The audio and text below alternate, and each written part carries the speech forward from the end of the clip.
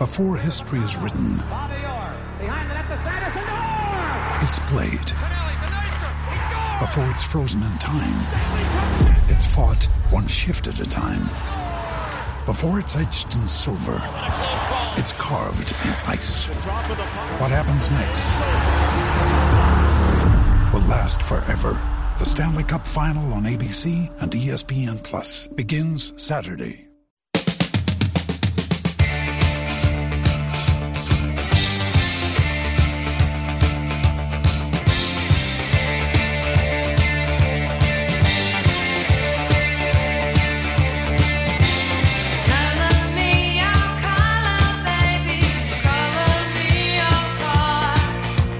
All right, welcome back to Ball Don't Lie right here on 104.9 The Horn. It is a Top of the Charts Tuesday. That's when my man Patrick takes jams that reach the top of the Billboard charts on this day in history and plays those jams for us on Top of the Charts Tuesday. Great jam right here.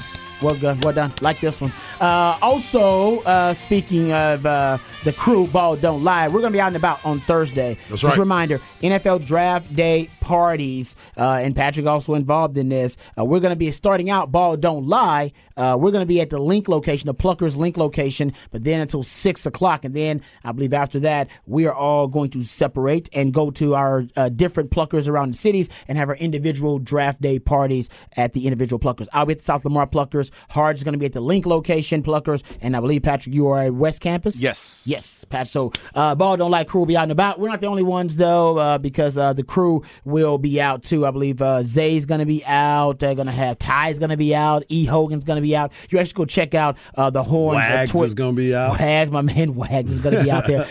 Just go to the Horn ATX, at the Horn ATX in the Twitterverse, and there is a tweet up there for you giving you the breakdown, all the specific spots where everybody will be. But like I said, Chad said he might go to the research location and hang out with Ty. He's going to be there, so that might happen. But E. Hogan's going to be at Oak Hill, and Zay's going to be at Lakeline, and not the fake Wags. My man Wags will be at the Round Rock location. So that's going to be Thursday. You got some time to prepare for it if you want to come hang out with the crew of the Horn. All right, let's go to some NBA playoff discussion here, gentlemen. We'll talk in NFL. We'll talk specifically Texans a little bit on the other side in Raj around the day. Also, there's some Cowboys talk that I want to get to, so we'll jump back into the NFL talk and obviously previewing the NFL draft coming up in a couple of days. But the NBA playoffs, gentlemen, it is lit, as the young folks would say. Lit. It is. I mean, I think the playoffs have been pretty good, but this stat actually surprised me. And it's, you know what, I think it's pretty telling too, actually. And Patrick probably has a lot of in-depth thought about this. So this is the fourth time in NBA history that the NBA, basically since they started the best of 7 in the first round in 2003, that only one series basically is tied 2-2 over the first 4 games. That's amazing. Right? They're all 3-1. They're all 3-1. That's crazy. Yeah. It is, especially considering we got like Milwaukee down as a 1-8, Milwaukee's and that's down. not 2-2. Yeah, that's a good point. Maybe the injuries are a big part of this too. Why it's kind of The injuries are probably some part of it. Yeah, that stat kind of threw me off. I was like, that can't be true. And turns out, the only series that's 2-2, Warriors Kings. Yep, and that's the only one that everybody's really paying attention to because, you bring a little excitement when you talk about the Lakers series was interesting, but now in terms of competitive balance, it's not that interesting anymore because it's 3-1. Right, it's 3-1. But again, John Morant missed a game. Yep, and so we could say that could be 3-1, and we'll see if Anthony Davis is healthy or not in the next game after how he looked in this one. He could be injured and maybe gives Memphis a chance to get back into it. We can say that Clippers series, if Kawhi Leonard is healthy. And Paul George is out too. Paul George. Paul George, Paul George did. It's a very different series. But if Kawhi's there, then you can say, all right, maybe this is 2-2 in that series as well. Yep. Yeah, that's it. I won't know if this is good or bad for the NBA, but it's just kind of crazy that all those series ended up 3-1, and you do have the only one tied 2-2 is that Warriors and Kings series, which we know another injury in there was announced yesterday. Yep. De'Aaron Fox has an injury to the tip of his index finger, I believe, on his shooting hand too. Ooh. And that's the other part of it too. Did you see the way it happened too? It was on a play that didn't even matter. He was going to the basket. There was a foul that was called prior to that, and he was just going through the motion. and he throws the ball up, and then he gets hit on the top of his finger by Looney just swiping at it because there was a foul call prior to it. Was that in the fourth? And after he threw it up in the air, you see him start shaking his finger. What quarter was that in? I think it was late in the third or fourth quarter. Okay. Yeah, and it was just like, come on. And it was a play that wasn't even a play. The whistle had blown. You know how everybody tries to throw up a shot. He was going to the basket just acting like it. And everybody always, they don't want you to make it. Yeah, sure. They always try to knock it out of there. That is true. And they accidentally hit him on the hand, and then he shakes his hand. Then you find out that the tip of his finger is busted up. No, that's a great point because I've seen guys like when they call a foul or a stoppage in play, and they'll shoot like a three. Yeah, and somebody comes out swapping. They're like, I don't want you feeling that. I don't want you feeling that. I'm like, what? Nope. Psychologically, like, no, you get nothing around here free, baby. Nothing for free. All right, let's start off talking about Jimmy Butler and his performance, and then we'll end with the LeBron James and Lakers with their big win because I don't think we gave Jimmy enough time. Last time we talked about the NBA, but Jimmy Butler, guys, an unbelievable game, 56 points. 56 points. Jimmy Butler goes off for, ends up with a 20-plus point first quarter. I think it was 22 in the first quarter, ends up with 21 in the fourth quarter. Started off hot like gangbusters, ended even hotter in the fourth quarter. If Jimmy Butler keeps playing like that, man, even Giannis, in Giannis' first game back, hell, he came back with a ferocious thunder, if you will. He had triple-double, and that wasn't enough, though, to overcome what Jimmy Butler was able to contribute. They were down at one point. Miami Heat were down 15 points. They end up coming back to get the win on top of that Jimmy Butler 56-point performance. And Jimmy just goes out there and plays his butt off. I mean, you go out there and you watch the way he goes and gets everybody involved. And then, like you said, once he gets going, it's a wrap because of the way that he plays. I believe that he played 40 minutes in last night's game. In the third quarter, he played 12 minutes of the third quarter. I mean, all of them. He got out there and was doing his thing. And then 19 of 28 total. Shot 67% from the field. That's so impressive. And some people was like, oh, man, he just must have got lucky. He was hot that game. He's shooting 64% for the series. That's exactly right. Averaging damn near 37 points per game and shooting damn near 53% from three-point range. Yep. Man, playoff Jimmy is playing like a man possessed at this time. He is. And, Patrick, you were talking about it, too. Bam Adebayo finally came in and did a little bit of work. Yeah. If he can be a part of that. They still almost lost with his 52 points. Yeah, no, still almost 56 points. They still almost lost. Yeah, I mean, because, again, you're playing the Milwaukee Bucks, who are a very, very good team, and Giannis did not look like he was 100%. Right. But some of that is Bam playing really good defense and being able to go in there.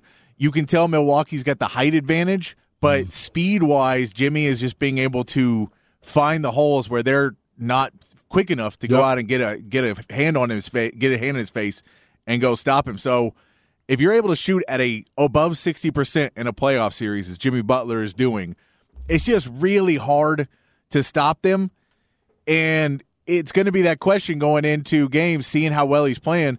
As you go into the next game, do you rely more on Jimmy? Do you have him take more of the share of the shots? Or do you say, hey, man, we need Duncan Robinson to hit a few big ones. We need to get some other guys to step up and hit some big shots for us because Jimmy can do it, but you can't expect him to put up 80?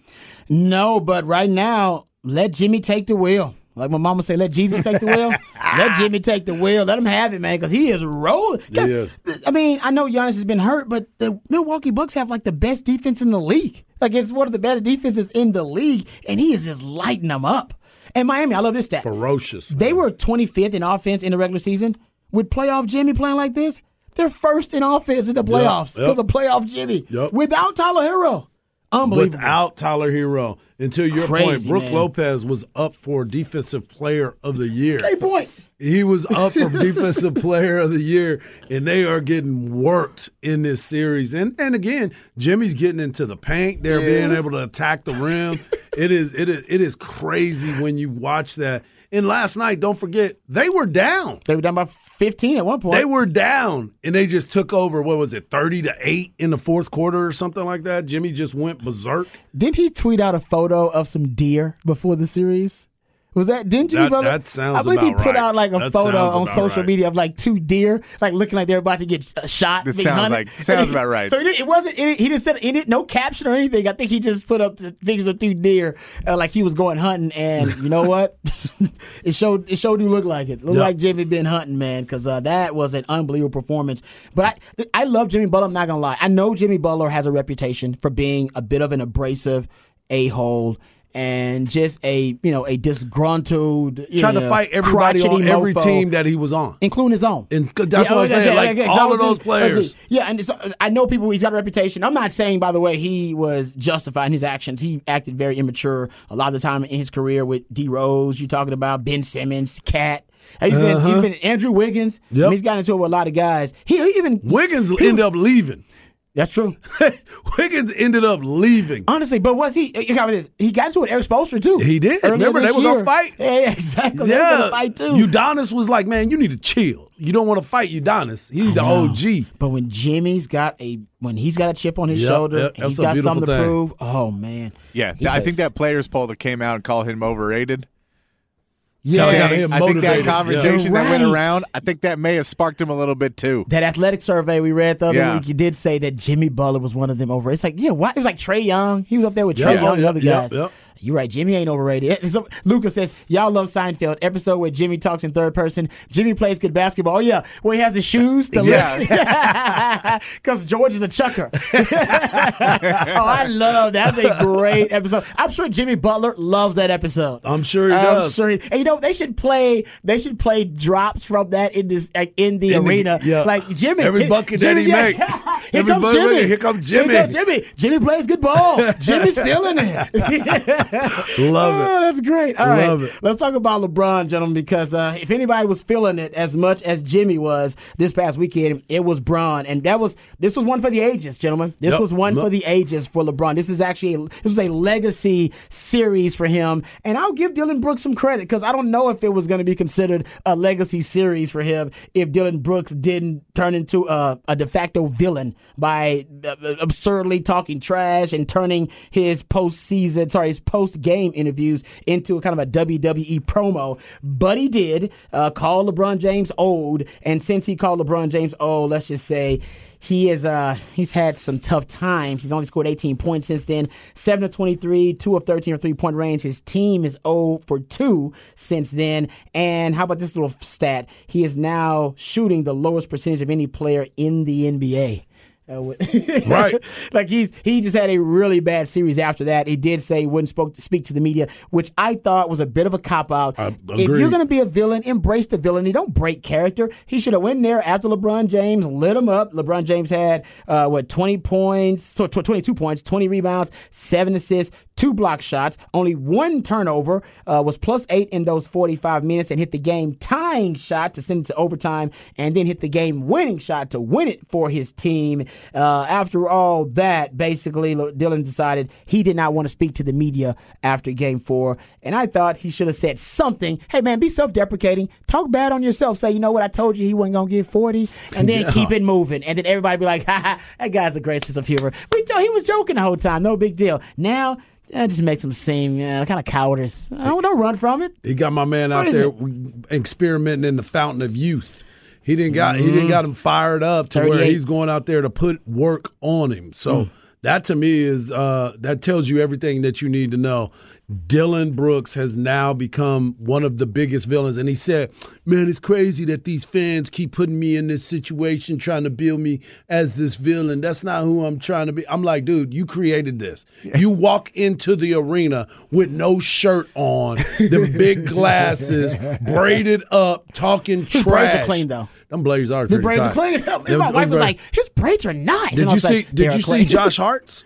He had the New York in the middle of it. Yeah, that was some good. Hey, they got some good braiders. I mean, you got to have two women, two ladies braiding your stuff at the same time. All you got to do is ask Lou Williams. Two chicks at the same time, man. Lou Williams, baby. You know what I'm saying? No doubt. But yeah, Dylan Brooks, right now, among players this postseason with at least 40 field goal attempts, he's last in points, second to last in field goal percentage, tied for last in rebounds, third to last in assists, second to last in steals, and tied for last in blocks, win shares, and tied for the most ejections. Not a good series. Do you think he went back to the locker room too, and the rest of the team's like, no, go ahead, go piss him off some more? Yep. No, it's not like he's hit game winners on us or anything.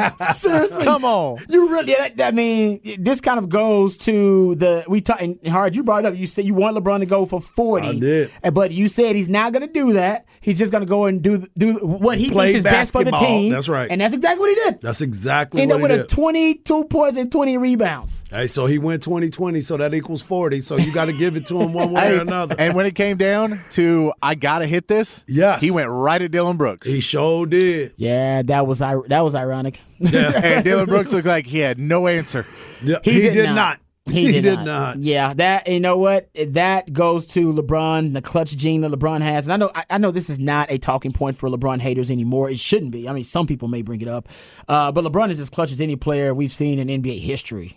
We can go to the other extreme on that narrative now. People used to say, oh, man, he doesn't have the clutch gene at all. I think now the stats would prove he actually may be one of the most clutch players ever. LeBron James now has 7 game-winning or game-tying shots in the final second of playoff games. No one else in the last 26 years, as far back as StatHead database goes, has more than 2. Yep. Yeah, he's 7 and 12. He is that dude, man. Yeah, he's 7 of 12, 58% in his career on game-tying / game-winning field goal attempts in the final second of a playoff game.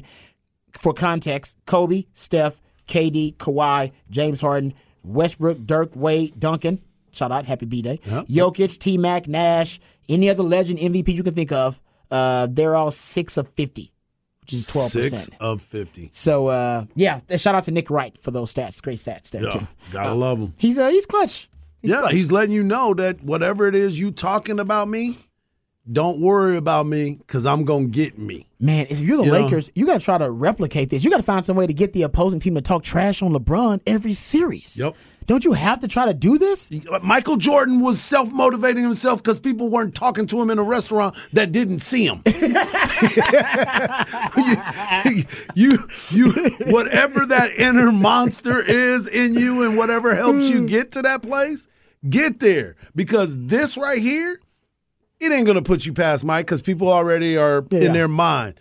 But when you watch it and you see him, I was tripping off of the fact that he did a reverse dunk in the middle of the lane like it was nothing. He's 38 years old. He's been in the league for 20 years, and he's playing like he can play for 4 more years. Oh, he definitely can play. Unless there's a catastrophic injury. Yes, he's out there doing that and making it look effortless. He will play against or with Bronny. We just don't know. Wherever Bronny plays for it, I think he's going to try to stay in the league until that time, and then you might start thinking about winding it down. Yeah, whenever Bronny gets there. But you're right, 38. I mean, we haven't seen any athletes age.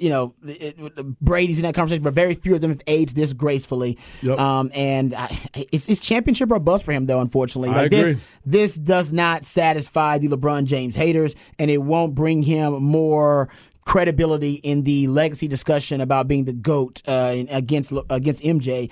He's got to go win titles. Yep. So this is great for us to discuss, but if he doesn't win titles, then it's all for naught. Yeah, I got you. But Memphis, they're 0 of 17 now. How about this? 0 of 17 straight up and 2 of 15 against the spread as road underdogs. Weird number. 24 straight loss, and that's this year, by the way. That's this year. Well, they got 24 straight road losses as a road underdog. Yeah. Crazy to think about that. So, by the way, this year, I mean, that's always the case in the playoffs, right? The playoffs, they always say the series doesn't start till you steal one game on the road. Yep. Even more so this year because some of the good teams are terrible on the road. Yeah. The Golden State's bad on the road. The Memphis Grizzlies, they aren't great on the road either. Golden State is awful. Yeah, Golden State's catastrophically. That's true. They're the worst team in the playoffs on the road. Yeah, yes. Not the same. But yes, teams just aren't great on the road like they use. Some teams used to be. Yeah, really there has been a great home court advantage in some of these buildings. The atmosphere has just been insane. Like to see what Madison Square Garden has been for some of these Oh, Knicks my games. goodness, that's and they're hungry, amazing. though. They haven't, yeah. I know, but I mean, we've seen it before, and the old Madison Square Garden attitude was, we'll be good, like, you better win or we don't care. And the Madison Square Garden crowd now seems either younger or just like they don't have that mentality of we deserve to win. But they're coming at it hyped. I think it's because they hadn't been there in a while. Now they're like Texas fans. They're like, man, we took that stuff. We took those MAC years for granted. Yep. We go to a bowl game. We all going. We got to make sure we get to this bowl game. We might not have another one. So I think they're grateful. And yeah, you got some fan bases who haven't experienced success like the Sacramento's another one. So I'm sure there's a rabid fan base too. All right, so we'll get to some more NBA news, notes, and nuggets before we get out of here because we'll get into some predictions for the games coming up tonight. But coming up on the other side, Rod's Round the Day, we go back to the NFL. Guys, the Texans tweeted out. He tweeted out like what was supposed to be like a motivational quote. Oh, my goodness. And honestly, it just brought me anxiety. And I think it's them trying to cover up some of the bad decisions, the ill-advised moves that they've made recently. But this quote, I got to tell you, it was eerie. All right, and considering what they've gone through and to me, it just shows you they're not whoever posted it, and it's not Nick Caserio posting on Twitter, but they have a lack of awareness about the recent history of this organization to post a quote like this. I will discuss it when we come back. We'll also get into a little Cowboys conversation. All that and more right here on Ball Don't Lie on 104.9 The Horn. Another day is here, and you're ready for it. What to wear? Check. Breakfast, lunch, and dinner? Check. Planning for what's next and how to save for it? That's where Bank of America can help. For your financial to-dos, Bank of America has experts ready to help get you closer to your goals. Get started at one of our local financial centers or 24/7 in our mobile banking app. Find a location near you at bankofamerica.com/talktous. What would you like the power to do? Mobile banking requires downloading the app and is only available for select devices. Message and data rates may apply. Bank of America N.A., member FDIC. I'm as mad as hell, and I'm not going to take this anymore. Find out what happens when people stop being polite and start getting real. You ain't keeping it around. My God! Okay, it's happening. Everybody stay calm. Oh, you've done it now. It's time for Rod's Rant of the Day. Hold on to your butts. All right, welcome back to Ball Don't Lie right here on 104.9 The Horn. I grew up as a Love Your Blue Oilers fan, which just is a tragic, like heartbreaking, like fandom to be a part of. That's what Exactly, right? It just was. And I, obviously I'm not that old. I'm, in my early 40s. And, I remember the comeback against Buffalo in the playoffs, the comeback against Houston in the playoffs by Buffalo, by Frank Reich, the backup quarterback. Still remember how heartbreaking and tragic that was. I remember when the next year, actually, the Oilers had a better team. People forget that it was a better team. Remember the Buddy Ryan defense, that Kevin Gilbride offense. They were actually better the next year. And then here comes Joe Montana and Marcus Allen with the Kansas City Chiefs, knocked the Oilers out the playoffs that year. And I believe that's the year where I believe Buddy Ryan throws the punch at Kevin Gilbride on the sideline. Just kind of add, just add to the dysfunction of the Love Your Blue. But still, Love Your Blue fan. And then the Oilers leave. That's tragic. That's heartbreaking. And then you get the Texans. Then you get the Texans. And there was so much optimism around the Texans, even though there's a lot of bad blood. Them moving the team and taking the trademark and taking all the stats and taking all the copyright stuff from the Oilers. That was tough, but the city got over it, built the new stadium, and of course we get to Houston, Texas. And their inaugural season, they actually beat the Dallas Cowboys and made Jerry Jones cry. One of the 4 times. Me too. Yes. Exactly. Made me cry too. It was one of the few times, maybe 5 times Jerry Jones has said he's cried over a football game as owner of the Cowboys. And one of them, Houston Texans inaugural season, beating Jerry Jones. And he cried like a baby. Beautiful. It's a beautiful thing. See, he started out pretty good. But then everything down after that has pretty much been downhill. Hell, even the Deshaun Watson stuff was tragic. Remember, at one point, the Texans are up in the playoffs, 24 points on the Kansas City Chiefs in the first quarter. For one moment, and one moment only. Yeah, by halftime, the Chiefs were leading already. Out of there. That is true. That's actually true. How about this? Of all the double, if you look at it in the NFL, in the history of the NFL, and you look at comebacks when teams were down at least 21 points or more. Mm-hmm. 21 points or more in the playoffs. I believe the Texans are the only team to not only give up the lead and lose a game where they were up by 21 plus points in the playoffs, but they're the only team in NFL history that was losing by halftime already. They're the only team in history that lost but was losing already by halftime. So it was the blowout. How did you get blown out when you were up by 21 points? You're supposed to be the winner. You're supposed to be the blowout. Yeah. Right? Anyway, getting back to it. So the Texans have been a bit of a dumpster fire and a fuster cluck of a franchise recently. And with Nick Caserio taking over and with DeMeco Ryans now as the new head coach, optimism is now brewing. But the Texans are doing as much as they possibly can to try to kill and to try to squash all that optimism. And they put out a quote recently amidst all of the uncertainty about what they're going to do in the NFL draft. They put out a quote. And the quote was from their social media accounts. And like I said, I don't know who put up the quote, but whoever put up the quote, it shows you they don't really have an awareness, right? Kind of a sense of the recent history of this organization, because it seemed a bit insensitive to the fans, and fans, they just went after the Texans. There was a ton of negative blowback on their social media about this quote, and the media, of course, had a lot of fun with the lack of self-awareness when it came to this tweet from the Texans. So I'll read it to you. Here's the tweet. It's supposed to be, I think, a motivational quote of some sort. Quote, "Failure is not an option. It's a necessity. Every misstep is a lesson learned. Every setback, a chance to grow stronger. Embrace the struggle and become unstoppable." Now, I do get the theme. I get the spirit of the quote. I understand that. But if you're paying attention to, and you're paying specific attention, right, to the recent history of the Texans, it would seem like the Texans are trying to justify their recent mistakes.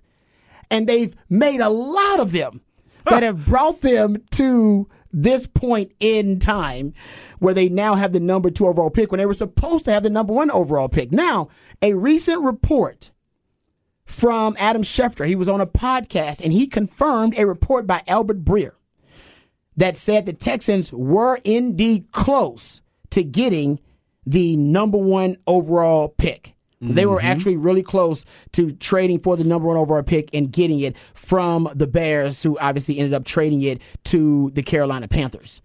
They decided that whatever the price was, it was a little too steep for them, and they didn't want to pay the price. And I believe in the end, the Panthers gave up 2 firsts, 2 seconds, and a player. Was DJ Moore the player? Yes. And I'm sure they got something in exchange, but for the most part, that was it. Now, keep in mind, the Texans do own the most draft capital over the next 2 drafts.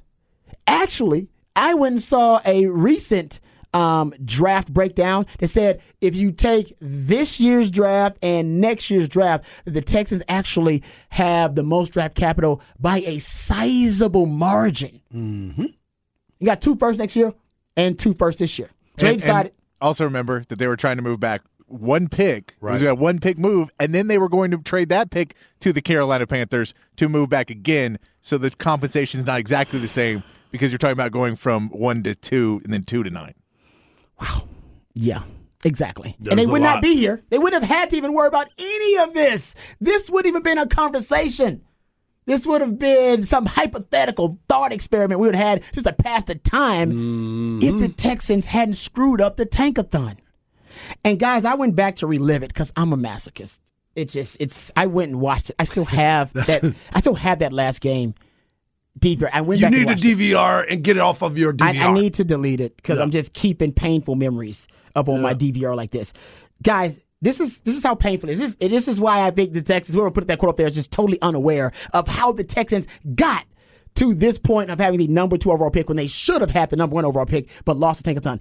Guys, think about how they lost the tankathon. People forget. Y'all must have forgot, as Roy Jones would say. Roy Jones?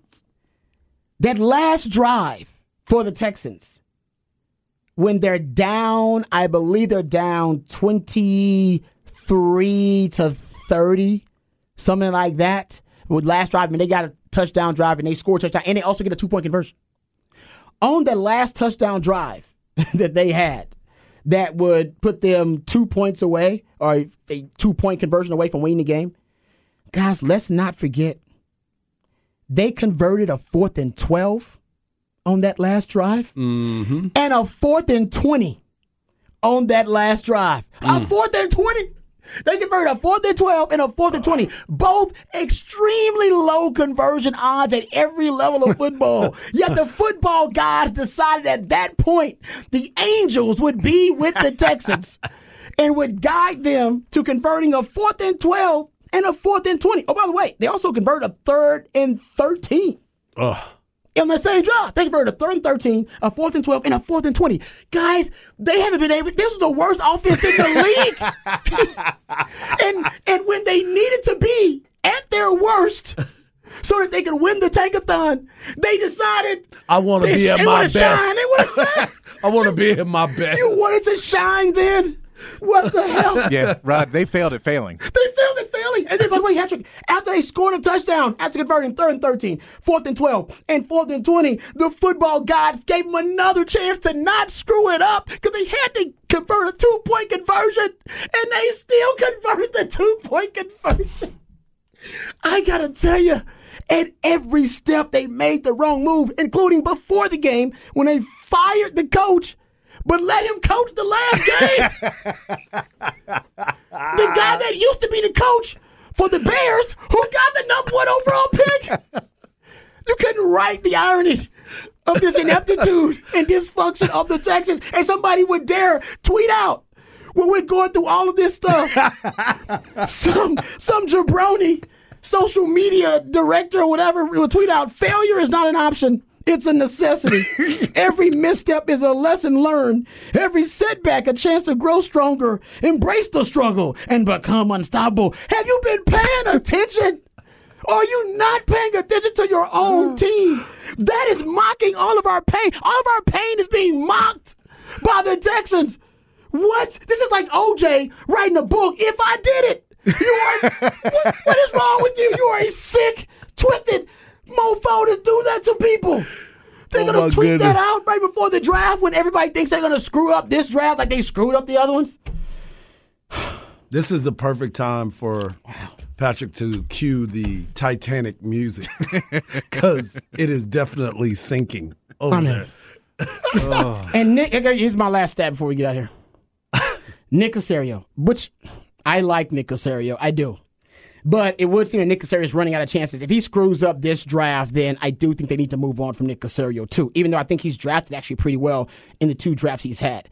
But DeMeco Ryans being hired, that is a big part of it, and I was a big advocate for that hire, and I thought that was a home run move by Nick Caserio.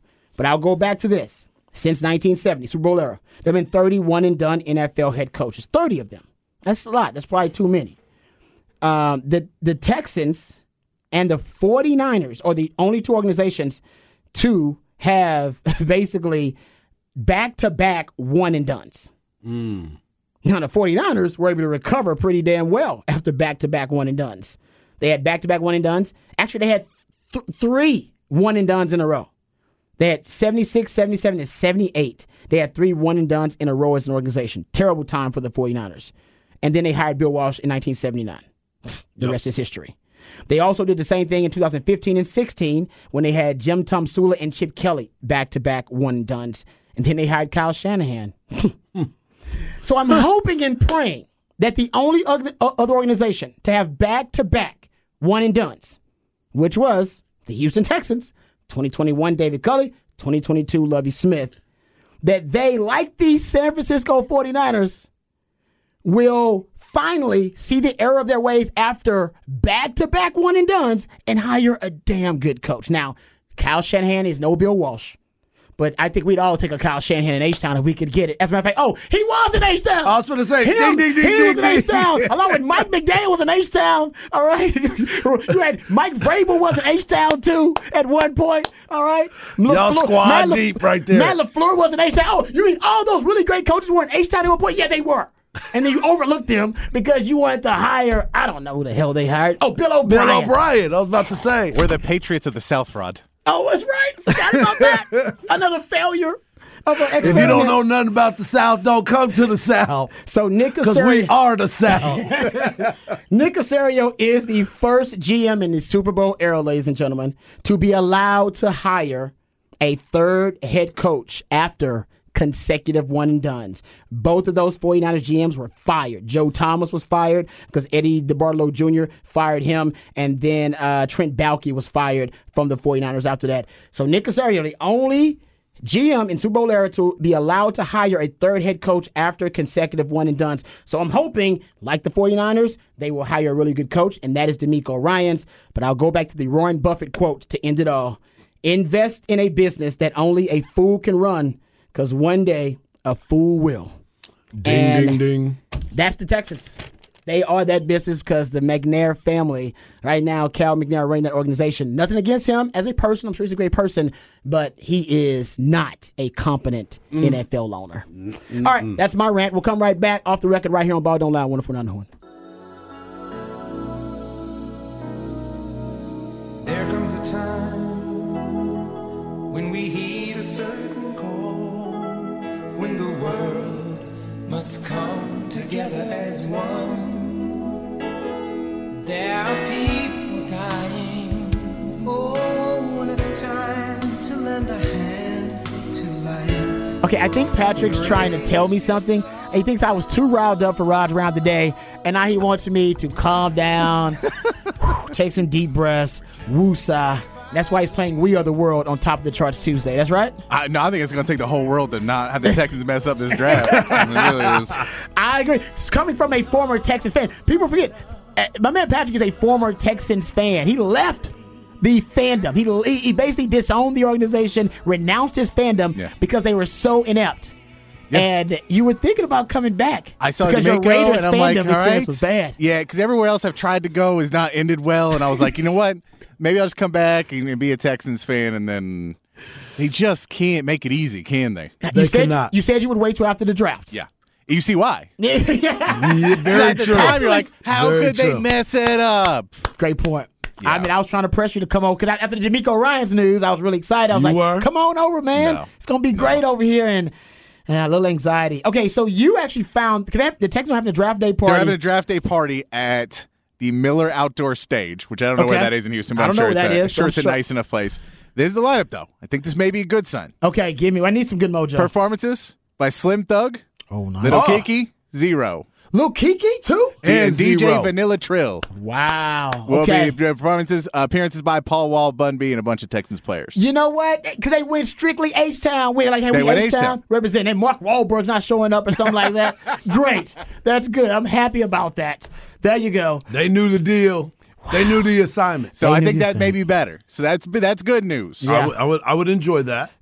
Someone said that Joe number 2 said the whole damn thing gives me an ice cream headache, Rod. No, I agree. Texas fans did not like that rant because it hit too close to home. No. Because they kept having flashbacks of everything you were saying. Yeah. It was like, yes, I remember. I remember. Texas fans, it's a new regime and they're learning from their past. They're not living in that state of mind anymore. Try to do the same, fellas. Listen, I would love not to live in that state of mind, but just last season they screwed up the Tankathon. They just screwed that up. You can't just automatically disregard what they just did. And they had a chance to get the number 1 overall pick, and they screwed that up. Yeah. Again, after the Tankathon. They could have traded up, and then they didn't want to give up the draft capital. So I'm just saying I got battered fan syndrome. I can't really believe in the Texans because I got trust issues. So I'll tell you, this is my world. This is the beginning, and I bet there's Cowboys fans that have the same kind of story. No, there is 100%. So when growing up, being an Oilers fan, my parents are Oilers fans, and so there was a point when I was real little, and I go and I'm getting babysat by someone in my family, and me and my brother are getting into a fight, and he takes something of mine, and I just lay into him with a bunch of expletives, and just call him every name that 5-year-old should know. In front of the parents? In front of my adults, my grandma or my great aunt or whoever it was heard, and it was just me railing off every cuss word and everything. I'm like 5. Where'd you learn that? And they come, and she comes in, she goes, what? What are you saying? And I was like, oh, and she's like, he took my thing. And they go, do you even know what that means? And I go, yeah, it means the Oilers are losing.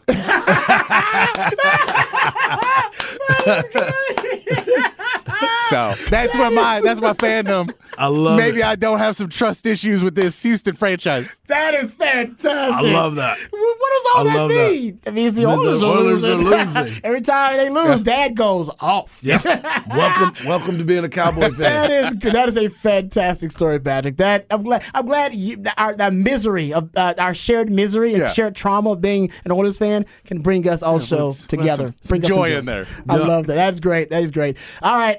Thanks, my man Patrick, for actually putting a positive spin on things. But sorry about the Texans rant. I had to get that off my chest, guys. I will try to be more positive about the Texans. Hopefully, this draft coming up on Thursday will give me reasons to. We're going to be out and about. We'll give you some more details about that coming up. And let you know, we're gonna record our reactions to the number 1 overall pick, to the Texans pick, and to the Cowboys pick. And I want to do it to Bijan, but we don't know where Bijan's going to go. We'll talk about that on the other side, right here on Ball Don't Lie on 104.9 The Horn.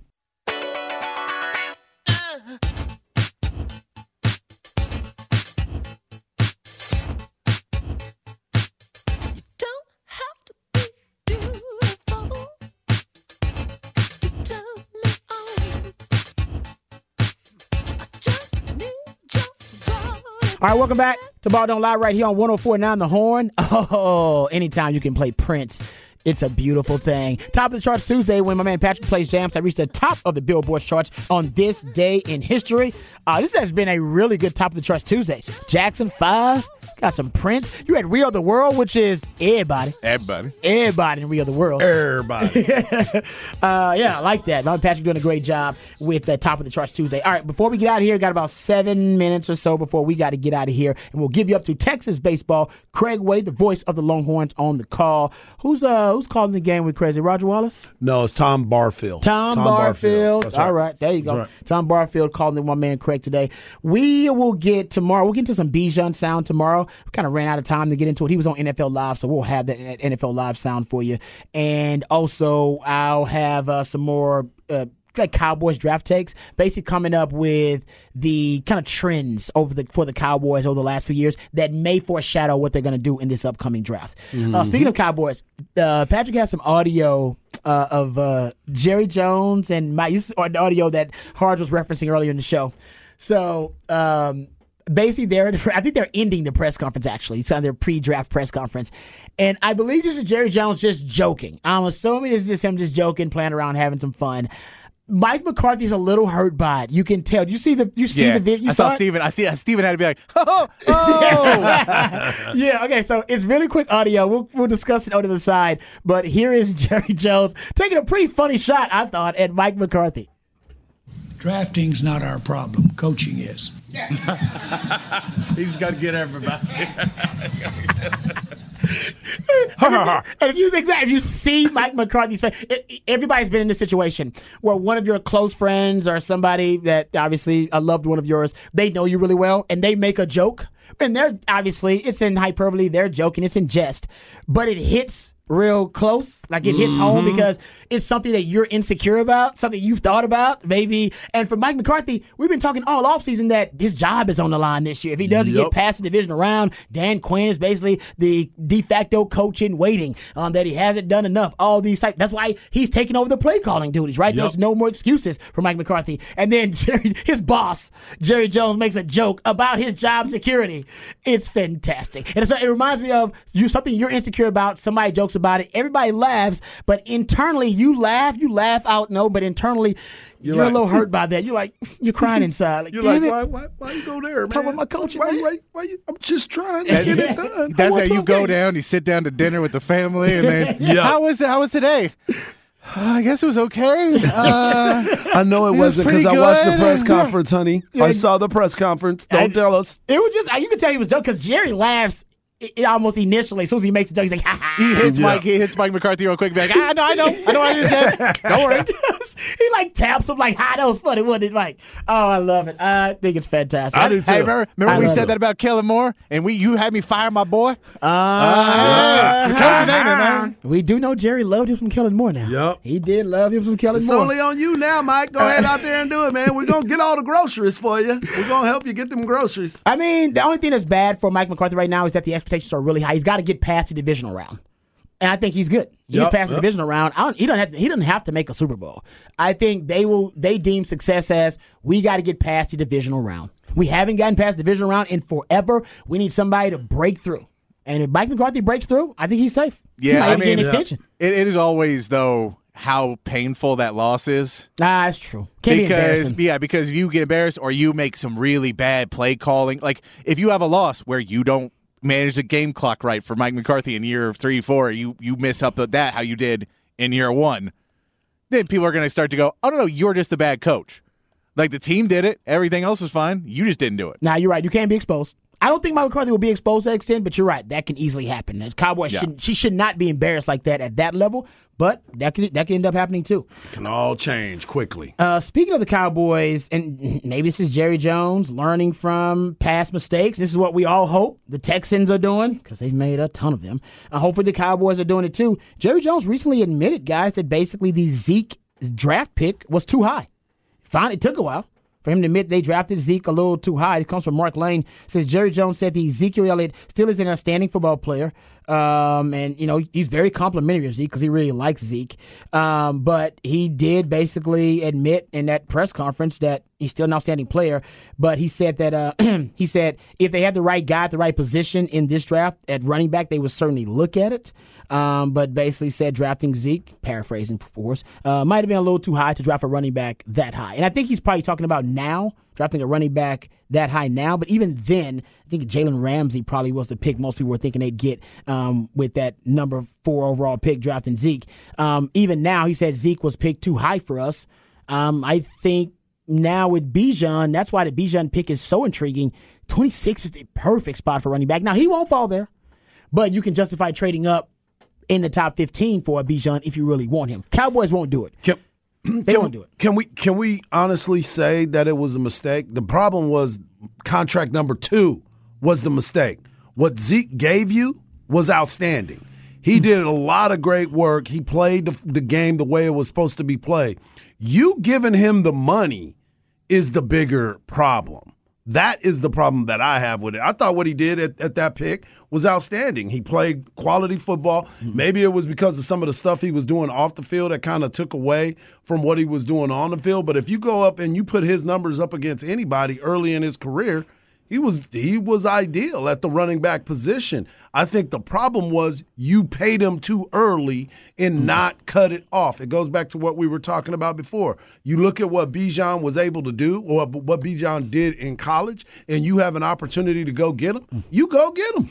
That's a good point. I'll say this, just devil's advocate. Remember at the time, they don't think it's going to be Zeke and Dak.